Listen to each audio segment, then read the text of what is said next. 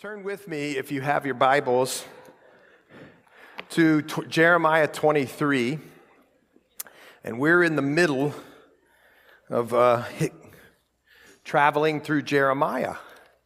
And I don't think you'll understand Jeremiah if you try to read it in a chronological order.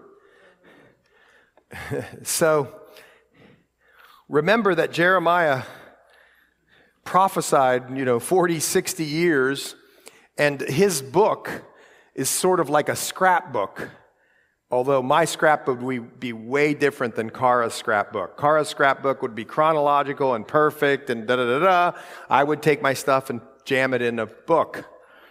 And his sort of is like my way.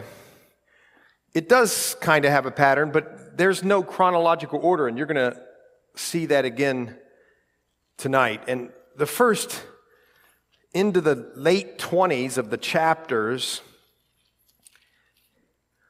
of the book of Jeremiah is Jeremiah prophesying against the southern kingdom of Judah. Do you remember that? That's important to remember. And just so you know, Solomon was the king around 970 to 930 BC. Now, I know you hate dates, and I kind of like dates, but I just want you to put it as a frame of reference. And in 931 BC, the two kingdoms split. There were 12 tribes of Israel.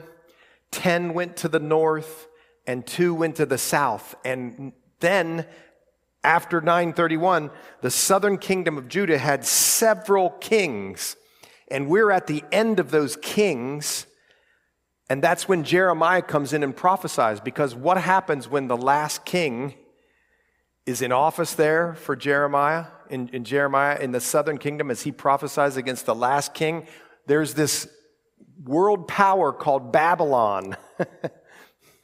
And it comes right to the gates of Jerusalem, and over about a 2-year period, in the third and final wave of war against the city, it just basically strangles it out and then just decimates it, okay?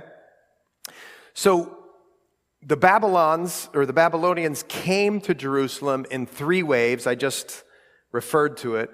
Around or so 605 BC, the first wave came, Babylon, and took out, it says, all the princes, all the cream of the crop people, including, Daniel and his friends. And they went to Babylon. And then in 597 or so, another wave of Babylonian invasion and persecution, and they took some people out, around 10,000 people, and then the final knockout blow. Look at this. I think it's the most important date in the Old Testament. And that's 586 BC. 586 BC. Write it in your Bible. 586 BC is finally when the Babylonians destroyed the southern kingdom, and in particular the city of Jerusalem. And we're now at that point. The Babylonians are at the gate. And that's what we're reading about here in chapter 23. We did chapter 23, 1 through 8. When we got to in chapter 21 and 22, we just saw, remember this, 4 bad kings. Bad king, bad king, bad king, bad king. And you're like, my goodness, what's happening here? And then in chapter 23, 1 through 8, we see the promise of the coming Messiah, the great king, the king of all kings, a branch of righteousness. And what's cool about this branch of righteousness that was to come, watch this is really important. He's not only going to be a righteous king, he is going to be that, but this is something that should just warm your heart. He's going to be your righteousness and my righteousness when we surrender our lives to Jesus Christ. He's not just a righteous king, he is our righteousness. And that's where we stopped last time. Now watch this as we go to chapter 23, verse 9. I'm going to read a few verses. Hear the word of the Lord. It says this. This is Jeremiah talking. My heart within me is broken. Why is his heart broken? Because of the prophets. Just do me a quick favor and turn back to Jeremiah 14:14. Go there. Jeremiah 14:14. You're going to see why he's so sick. Think about this. This is a prophet whose heart's sick over the other prophets. And his heart is broken. Watch this. Why is he heartbroken? 14:14. And the Lord said to me, the prophets prophesy lies in my name. I have not sent them, commanded them, nor spoken to them. They prophesy to you a false vision, divination, a worthless thing, and the deceit of their heart. That's what was going on. Did you catch that? Now go back to Jeremiah 23, verse 9. This man, Jeremiah, who's now been prophesying for 20 plus years, watch this. My heart within me is broken because of the prophets. He is a prophet. His dad was probably the great high priest, or if he wasn't that same great high priest, we know that he came from priestly families. So he's sick about the religious leaders and what they've done to the nation. What a hard message. All his bones shake. I'm like a drunken man, he says, and like a man whom wine has overcome because of the Lord and because of his holy words. For the land is full of adulterers.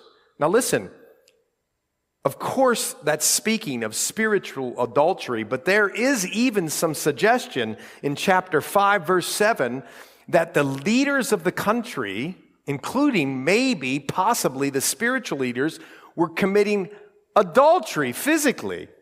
And there is even some indication it was in or near the temple. Can you believe it? For because of a curse, the land mourns. The pleasant places of the wilderness are dried up. You could look back in Deuteronomy 11, Deuteronomy 28, and you could see that one of the blessings of following the law was that that the country, Judah, was going to be full of lush ground because it was going to rain. So when he says, the land is full of adulterers, for because of a curse of the land, or the land mourns, that's what he's referring to. They weren't obedient. You get it?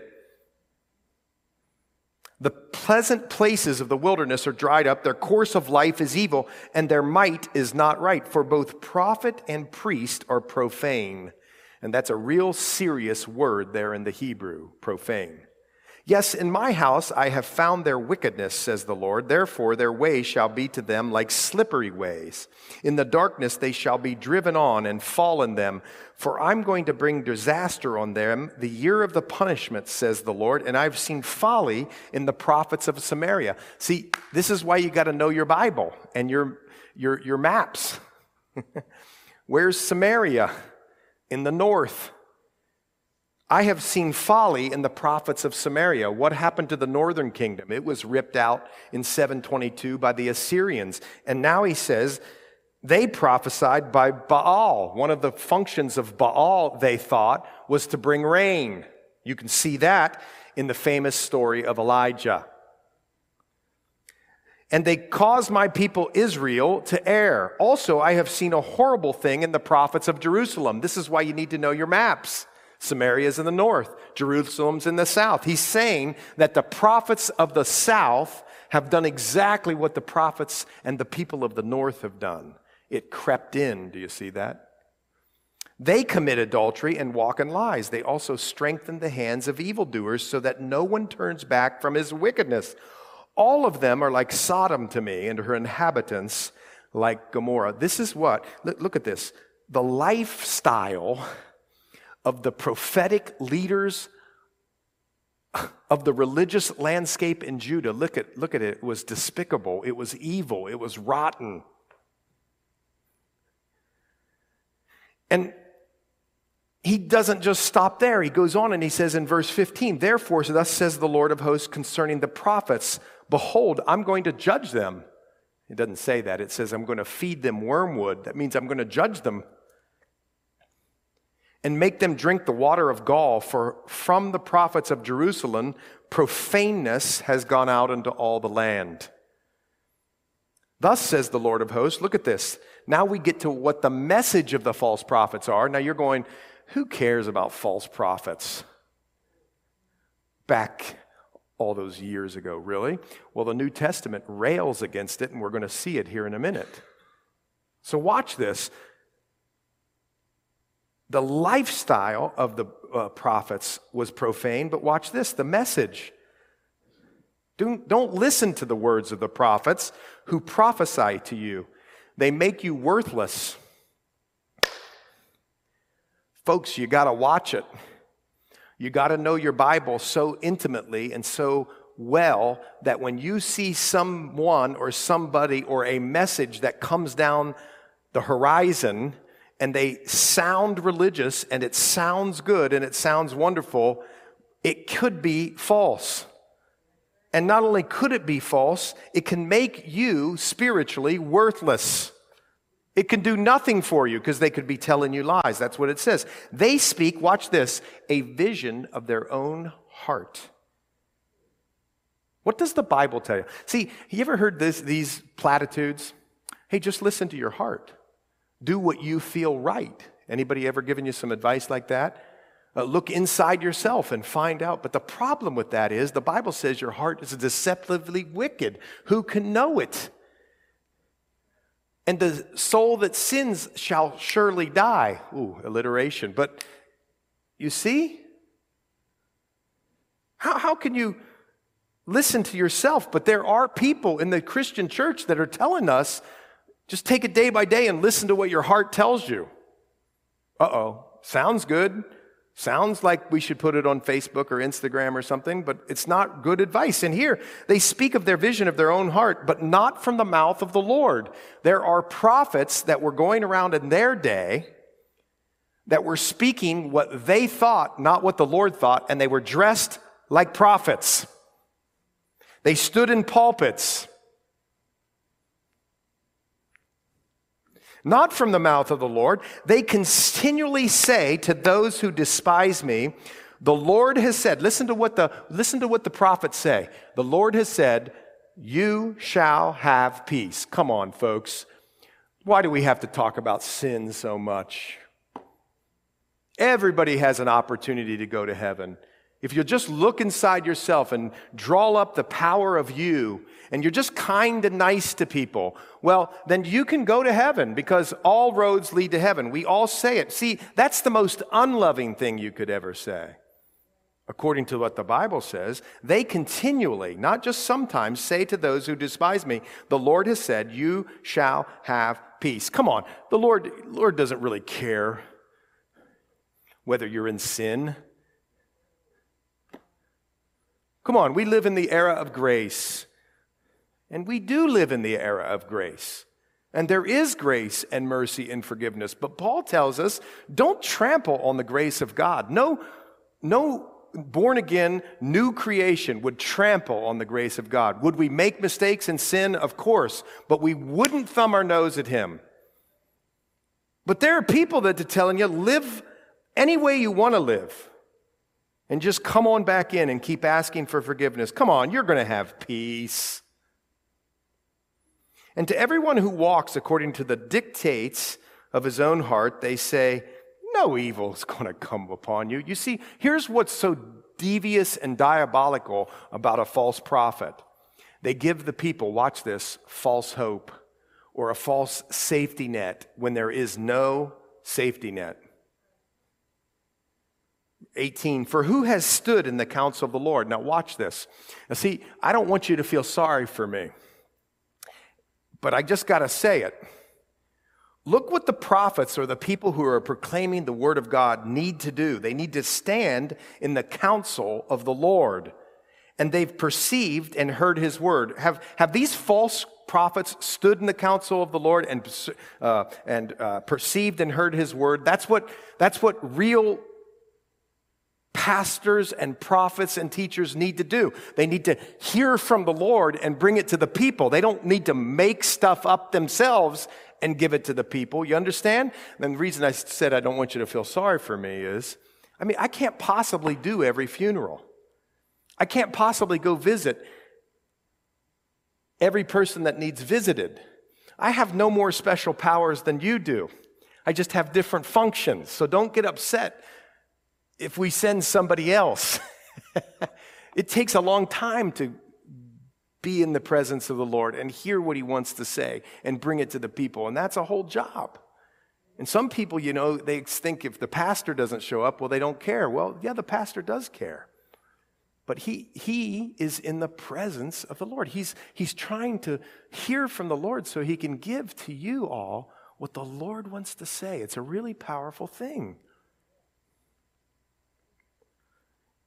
But what I want you to see is that there's some messages and some people who don't ever go through that process. And I'm not pointing the fingers. I'm just showing you what the Bible says. For who has stood in the counsel of the Lord and has perceived and heard his word? Who has marked his word and heard it?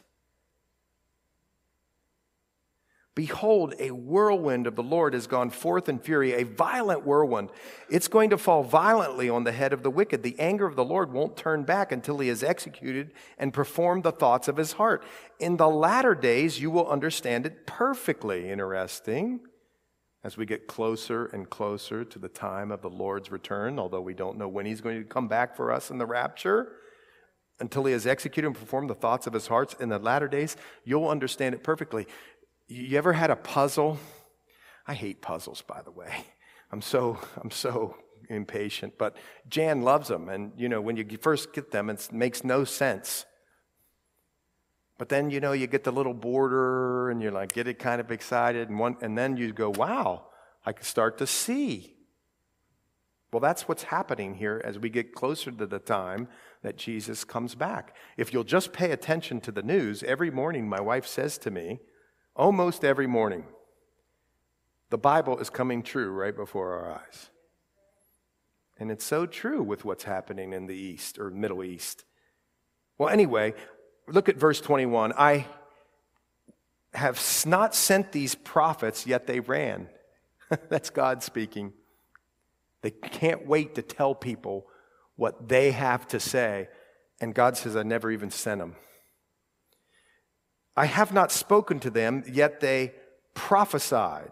But if they had stood in my counsel and had caused my people to hear my words, then they would have turned from their evil way and from the evil of their doings. Do me a favor and turn over to 2 Timothy. Go to 2 Timothy chapter 4 so you can see this. 2 Timothy chapter 4. Verse 3. You know this verse, but I want you to see it.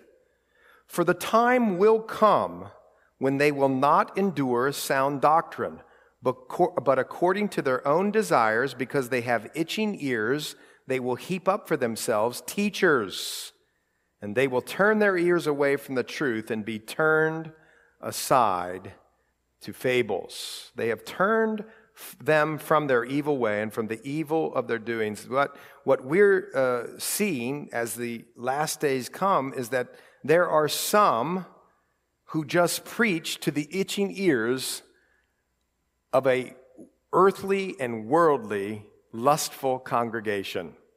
Just tell me the things that the world seems to like and love, and we buy into it. Am I a God near at hand, says the Lord, and not a God afar off? Can anyone hide himself in secret places? Verse 24 says, so I shall not see him, says the Lord. Do I not fill the heaven and the earth? In other words, verses 21 through 24 say these false prophets have no authority. They think they have authority, but none. And there really is no inspiration. Look at 25 and on. I have heard what the prophets have said who prophesy lies in my name, saying, I have dreamed, I have dreamed. How long will this be in the heart of the prophets who prophesy lies? Indeed, they are prophets of the deceit of their own heart, who try to make people forget my name by their dreams. Are you catching what this is saying? Which everyone tells his neighbor, as their fathers forgot my name for Baal. The prophet who has a dream, let him tell a dream. And he who has my words, let him speak my word faithfully. What is the chaff to the wheat, says the Lord? Is not my word like a fire, says the Lord, and like a hammer that breaks the rock in pieces. Now let me just break this down for you. See, this is so relevant for today. And here's why. You got people saying, I have dreamed. And can God speak through a vision or a dream? I think so. But we have people that are just coming forward. You ever talk to somebody and all they say is, well, the Lord told me. And you're like, wow, that's interesting. And the Lord spoke to me, and the Lord said this to me, and you're like, man, how many times has the Lord spoken to you? I mean, I think the Lord's spoken to me a few times in my life. I'd never heard him audibly. But there was something that he put in my heart, like, boom, I just knew it was from the Lord. But you got people running around and saying, brother, the Lord's telling me to tell, and you're like, okay, can that happen? Yes, I believe it can happen. But boy, oh boy, you got some people, it's just one right after the other. You turn on Christian TV and you're like, I feel like a total dunce here because I ain't hearing what this guy's hearing. And I don't know if you caught this. And by the way, I believe in the gifts of the Spirit. I believe the gifts are for today. Of course the gifts are for today. But you got some people running around, seems like they have the bat phone to God himself. I want you to see something. What the Lord himself says here is, if somebody does that, if they come to you with something, what is the chaff to the wheat, says the Lord? Watch this. Is not my word like a fire, says the Lord. In other words, I'll burn away all the stuff that doesn't matter, and I'll get to the real stuff by my word. And is not my word like a hammer that breaks the rock in pieces? What can a hammer do? Of course, it can build and it can break. It can break the falseness. It can build the realness. I know that's probably not good grammar, but you get me what I'm saying. In other words, when people come up and start saying this stuff to you, and I believe in the gifts, match it against the fiery, hammer, tough Word of God. And if it doesn't match up, that guy or gal is in deep trouble. Not from me, but from the Lord. And don't let them put a trip on you. Remember, all the gifts should be tested against the eternal Word of God. Anything like that. Therefore, behold, verse 30, the Lord says, I am against the prophets, says the Lord. Watch this. Who sound religious. I said that. Who steal my words, the Lord said, every one from his neighbor. Behold, I am against the prophets, says the Lord, who use their tongue and say, he says. You better be right when he says. That's what this is telling us. Behold, I am against those, verse 32, who prophesy false dreams, says the Lord, and tell them and cause my people to err by their lies and by their recklessness. Yet I did not send them or command them. Therefore, they shall not profit this people at all, says the Lord. Man, when people are driving you nuts on TV for money, come on. That ain't of the kingdom, man. And all the other things that are done in the name of the Lord. Verse 33, so when these people or the prophet or the priest ask you saying, what is the oracle? That word is really hard in the Hebrew to translate. It really means burden. And there's really a play on words here. It says, what is the burden of the Lord? You shall then say to them, what burden or what oracle? It's actually saying, it's not, you don't get it in the English. When people or the prophet or the priest ask you, what is the burden of the Lord? You shall say to them, you're the burden. You're the problem. That's what this is saying. I will even forsake you, says the Lord. And as for the prophet and the priest and the people who say the oracle of the Lord, I will even punish that man in his house. This, every one of you shall say to his neighbor and every one to his brother, what has the Lord answered and what has the Lord spoken? And the oracle of the Lord you shall mention no more, for every man's word will be his oracle, for you have perverted the words of the living God, the Lord of hosts our God. Thus you shall say to the prophet, what has the Lord answered you, and what has the Lord spoken? But since you say the oracle of the Lord, therefore, thus says the Lord, because you say this word, the oracle of the Lord, and I have sent you to you, saying, do not say the oracle of the Lord. Therefore, behold, I, even I, will utterly forget you and forsake you in the city that I gave you and your fathers, and will cast you out of my presence, and I will bring an everlasting reproach upon you and a perpetual shame which shall not be forgotten. Now let me show you something. Turn over to 2 Peter 2.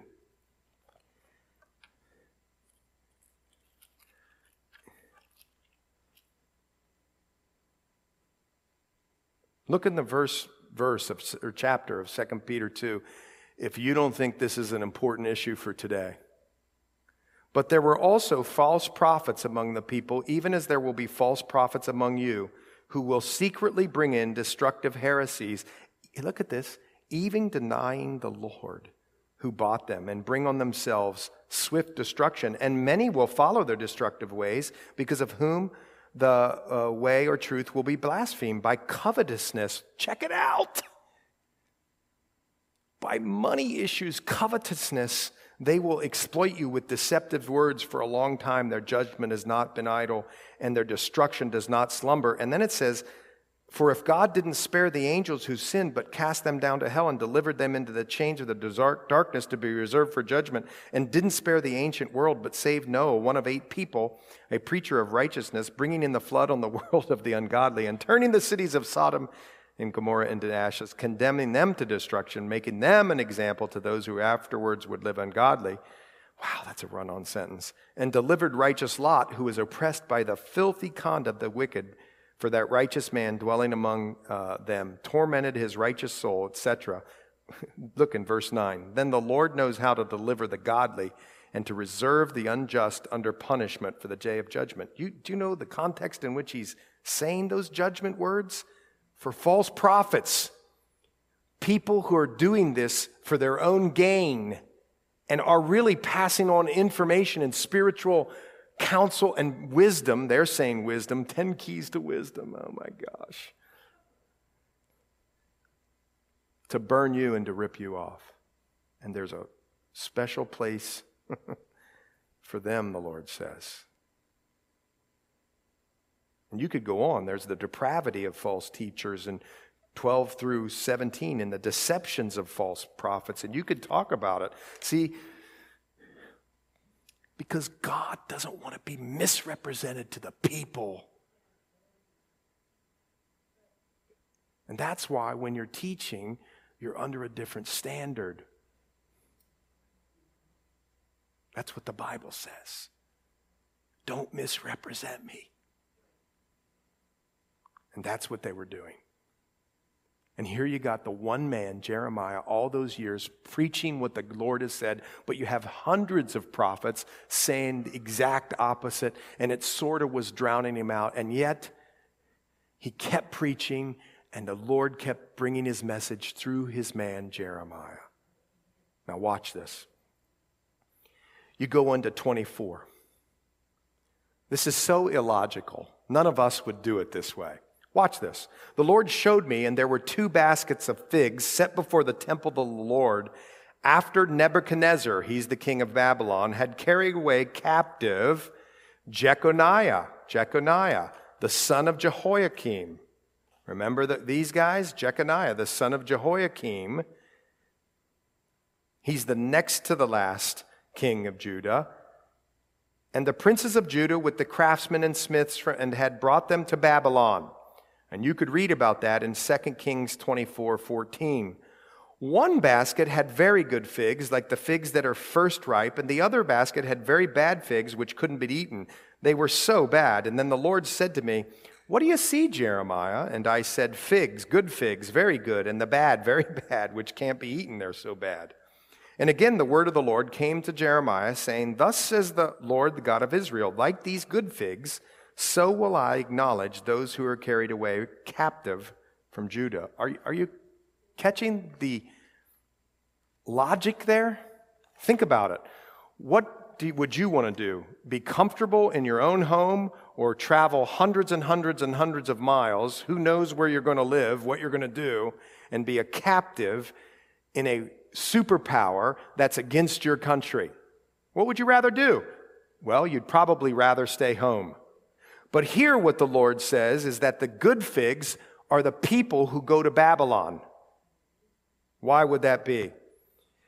Look at this. I acknowledge those who are carried away captive from Judah, whom I have sent out of this place, circle or underline it, for their own good, into the land of the Chaldeans.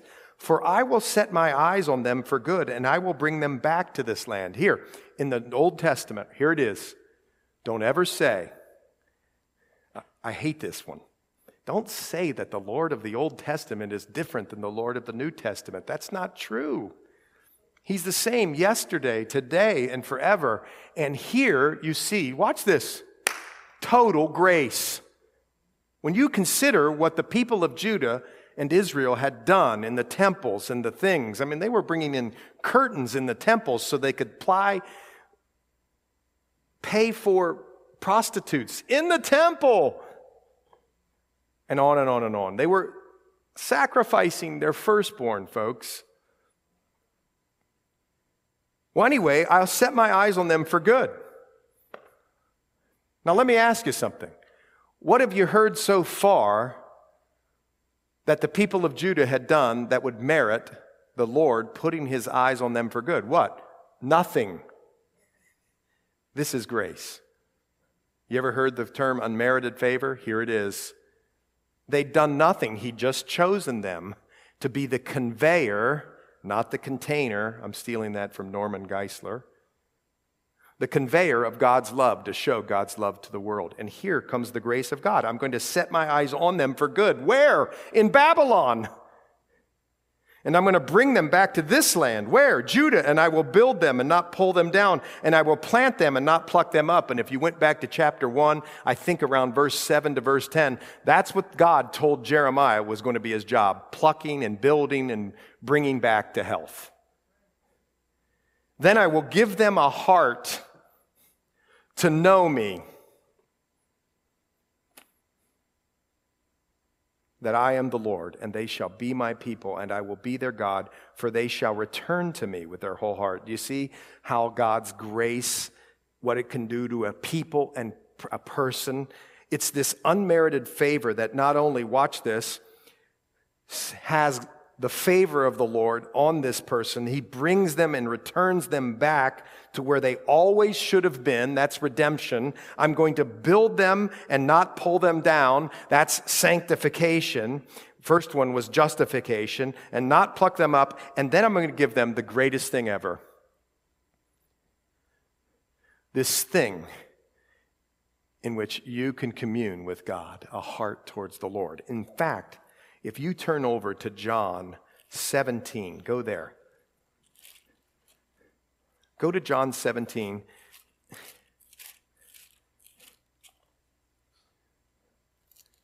And in verse 3, I want you to never forget this. Eternal life is living with the Lord in heaven, but watch this. Eternal life at its core is not out there then. It's right now. Soon as you give your heart over to the Lord, look at this. This is eternal life, that they may know you. This is the right here. If you don't know anything about the Bible, that's the core of it, the whole thing right there. That we could know God and that he would know us. And be in his presence, because that's the safest and greatest place to be. We would know him, the only true God, and Jesus Christ, whom you have sent. That's it. And that's grace. That's why we get excited about grace. Because I'll be their God, and then they'll come back to me and live with me with their whole heart. And as the bad figs, which cannot be eaten, they are so bad, surely thus says the Lord, so will I give up Zedekiah, that's the last king, the king of Judah, his princes, the residue of Jerusalem who remain in the land, and those who dwell in the land of Egypt, I will deliver them to trouble into all the kingdoms of the earth for their harm to be a reproach and a byword, a taunt and a curse into all places where I shall drive them. And I will send the sword, the famine, and the pestilence among them till they are consumed from the land that I gave to them and their fathers. Turn back to 2 Peter. I want to show you a principle that God always acts upon. Go to 2 Peter 3. This is not something we often praise the Lord for, but man, should we praise the Lord for this, if I can get there. Come on. 2 Peter 3 and verse 9. He's not slack concerning his promise, as some count slackness, but is long-suffering towards us, not willing that any perish, but that all would come to repentance. If you read going from 21 through around 24 right here, he's been telling them, and even before that, over and over again, that if they would just repent and turn from their ways, there still could be a chance, but they wouldn't do it, and they wouldn't do it. And if you go into the next chapter, we're going to say here that they wouldn't listen. But God kept being patient with them because he wanted a remnant. He wanted a remnant that would come back and that he could show his grace to. And the other lesson that I think you learn from this is that you and I and we should not hate the chastening. Americans hate chastening. We hate it. And I want you to think about this. If he would have left them in Judah where they wanted to go and stay and be, of course, my family, my career, I can't do all this. I know you're the Lord, but you're calling me to go up to the enemy? No way, I'm going to stay here. If they did that and stayed, they got wiped out. They were murdered, killed. It was awful. God knew if you just go back there, I have to do this judgment, and then you're going to come back and you're going to know me. I mean, we're really going to know each other, the presence of the Lord. Don't wiggle out of the chastening. It's good for us. It's healthy. I don't mean condemnation. Condemnation's from the enemy, but chastening's from the Lord. He's building us and growing us. Isn't that important? Then the word came to Jeremiah, look, watch this, concerning all the people of Judah in the 4th year of Jehoiakim, the son of Josiah, which was the 1st year of Nebuchadnezzar, which Jeremiah the prophet spoke to all the people of Jerusalem, or Judah, and to all the inhabitants of Jerusalem, saying, watch this, from the 13th year of Josiah, king of Judah, to this day, this is the 23rd year in which the word of the Lord has come to me.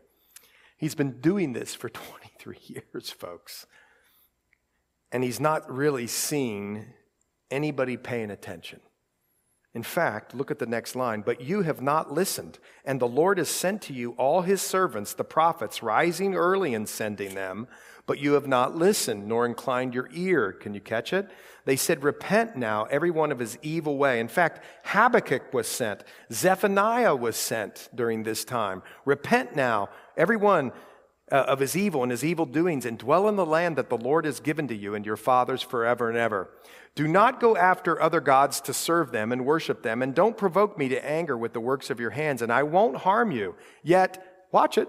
How many times does he have to say it? You haven't listened to me, says the Lord, that you might provoke me to anger with the works of your hands to your own hurt. Therefore, thus says the Lord of hosts, because you have not heard, here it is again, my words. By the way, he's called the Lord of hosts there. He's in charge of the heavenly armies. Behold, I will send and take all the families of the north, says the Lord, and Nebuchadnezzar, the king of Babylon, my servant. And do you notice that? The enemy of God, Nebuchadnezzar, God calls his servant. God's in control, man. And he says, we'll bring them against the land, against its inhabitants, against these nations all around. We'll utterly destroy them, make them an astonishment, a hissing, and a perpetual desolations. Moreover, I'll take them from the voice of mirth and the voice of gladness, the voice of the bridegroom, the voice of the bride, the sound of the millstones and the light of the lamp. And this whole land shall be a desolation and an astonishment, and the nations shall serve the king. Oh, this is important. That's why I've been driving you to right here. This is important for your Bible study. And you're going to serve the king of Babylon for 70 years. Turn over to Jeremiah 29, verse 10. Look at this. For thus says the Lord, after 70 years are completed at Babylon, I will visit you and perform my good word to you and cause you to return to this place. And then everybody loves verse 11. This is on everybody's refrigerator in here. For I know the plans I have for you are the thoughts that I think toward you, says the Lord, thoughts of peace and not of evil, to give you a future and a hope. Don't you love that verse? Well, I love that verse. Then you will call upon me, go and pray to me, and I will listen to you. But I want you to see something here. The reason, now watch this is really important. The reason that they were put in exile in Babylon for 70 years is according to Leviticus 25. Oh, I love Leviticus, and I'm not kidding you. Verses 3 through 5. And you know what it says there? You're going to plant crops 6 years. And then on the 7th year, you're not going to plant any crops. You know what you're going to do on the 7th year? You're going to trust me. And then the next 6 years, you'll plant them again. You won't plant on the 7th year. And you know what you'll do in that 7th year? You're going to trust me. And then after 48 years, you're going to take 2 years off. And you're going to have a year of Jubilee, and that's another story. But here's what happened. There's never any indication ever that Israel, Judah, ever did what the Lord said and stopped planting. So think about what they said at the end of 6 years. Well, you know, happy wife, happy life, and my wife wants some food in January. And I know the Lord said maybe he would, or maybe the wife said it because the husband wasn't doing it. Like, I'm not picking on the wife, but that's the point. But the point is the families were saying, oh my gosh, can we really trust the Lord? Listen to that. And so what they did was they did what God told them not to do. They went ahead and planted. And they planted on the 7th, and they planted, and they never took a year off. And it added up. They cheated God out of 70 years, out of 490, 500. This went on for 500 years. Can you believe how patient he was? How do I know that? Because in 2 Chronicles 36, you can jot this down, 20 and 21, that's what the Lord said they didn't do. Now think about this. You're like, well, why is he making such a big deal of that? Well, the first thing is, do we trust the Lord in his promises? That's the first thing. But the other thing, and this is so important, is that the Lord always wants you and I to operate out of a position of rest. And I'm not a Sabbath keeper. I think it's a fantastic thing that you should do because you need to rest sometimes.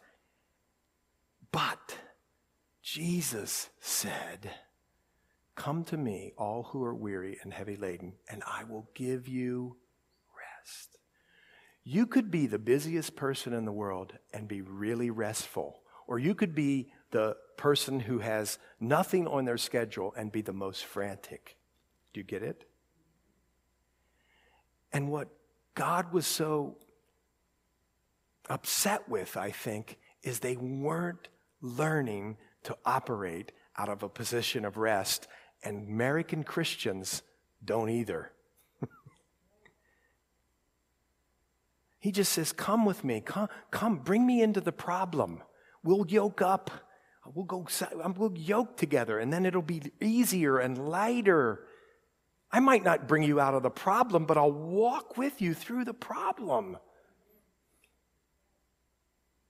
The Lord was upset, and so he put them in Babylon for 70 years. Then it will come to pass, when 70 years was completed, that I will punish the king of Babylon and that nation and the land of Chaldeans for their iniquity, says the Lord, and I will make it a perpetual desolation. So I will bring on that land all my words which I have pronounced against it, all that is written in this book, which Jeremiah has prophesied concerning all the nations. You want to see something cool? Turn over to Daniel chapter 9.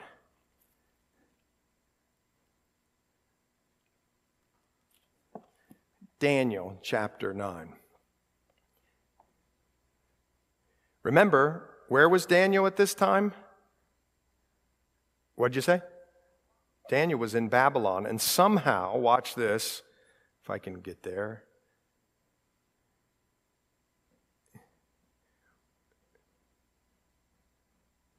In verse 1 and verse 2, look at this. In the first year of Darius, the son of Ahasuerus, of the lineage of the Medes, who was made king over the realm of the Chaldeans, in the first year of his reign, look, I, Daniel, understood by the books the number of the years specified by the word of the Lord through Jeremiah the prophet.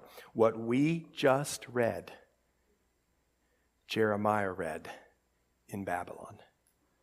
And he started to understand the prophecy, and he knew the time was getting short or shorter, or he understood how long they were going to have to stay there. Isn't that awesome? Daniel just read what you read. That it's only going to be 70 years, and then he's going to come, and he's going to, verse 14, for many nations and great kings shall be served by them also. And I will repay them according to their deeds and according to the works of their own hands, suggesting that they didn't treat the Jews or the Gentiles when they got them there very well. Okay, now watch. I promise we're almost done. I'm not even going to read all of this. But I am going to read this. Thus says the Lord God of Israel, take this wine cup. What does the wine cup always mean in the Bible? It means judgment.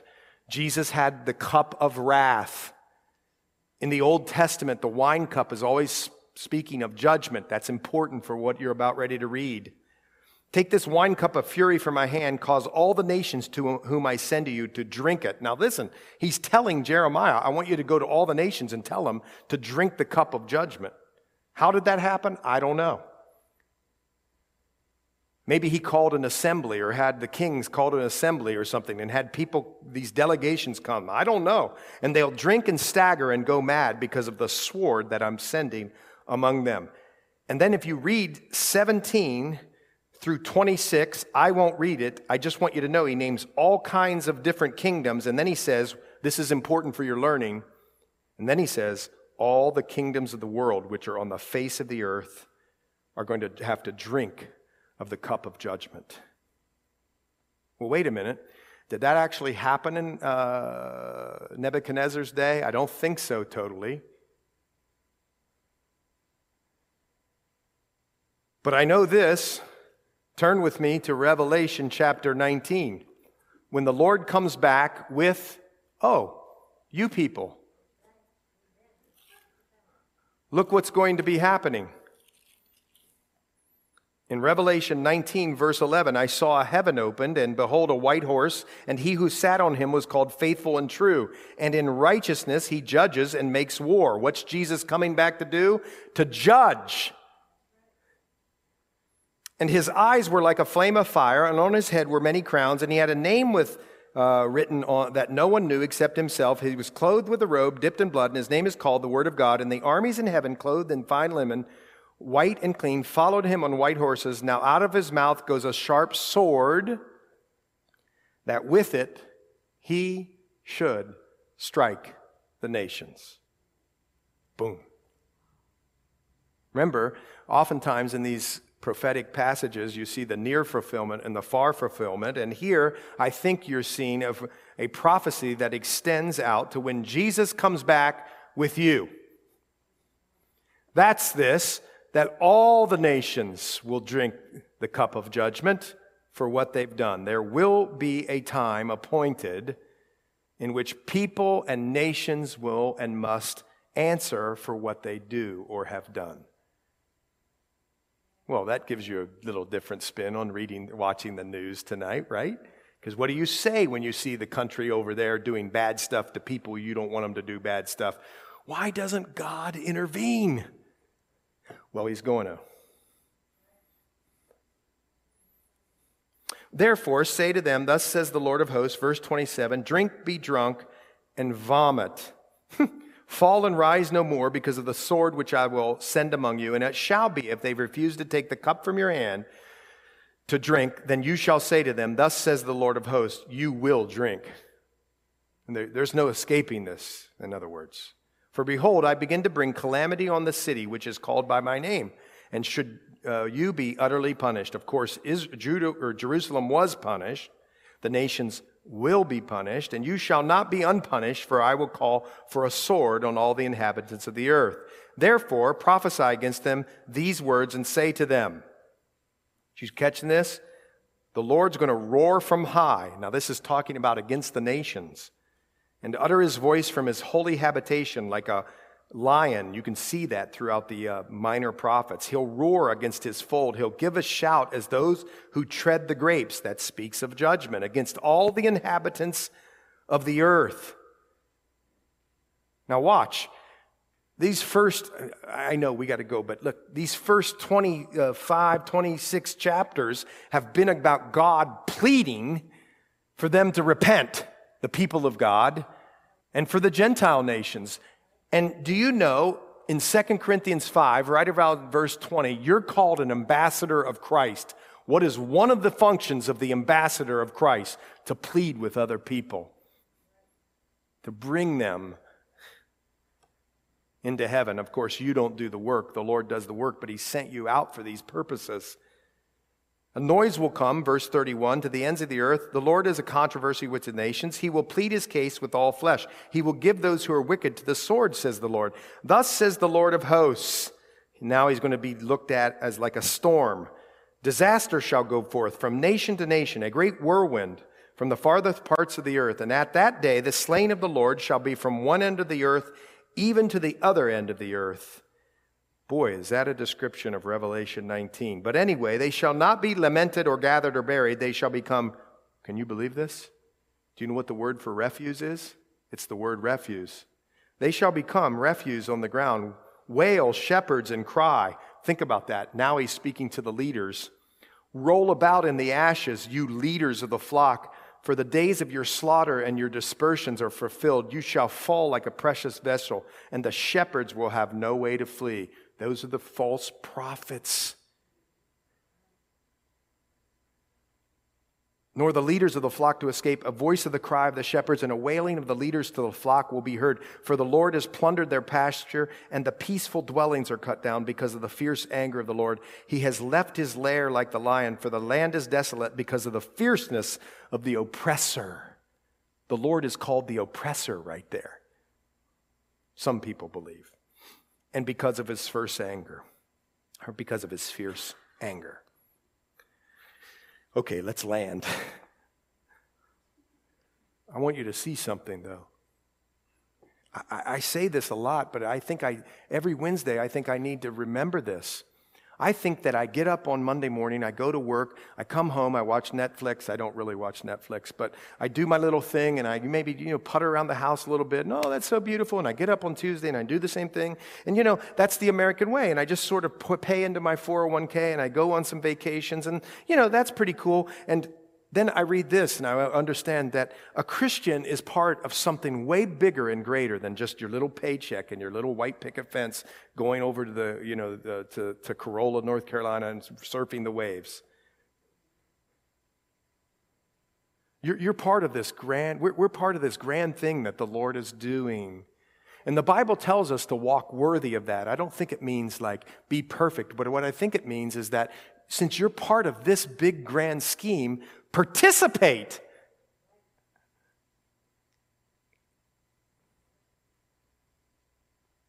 Because there's people in your neighborhoods, and we say this with a sad heart, they're going to hell. They're going to be judged.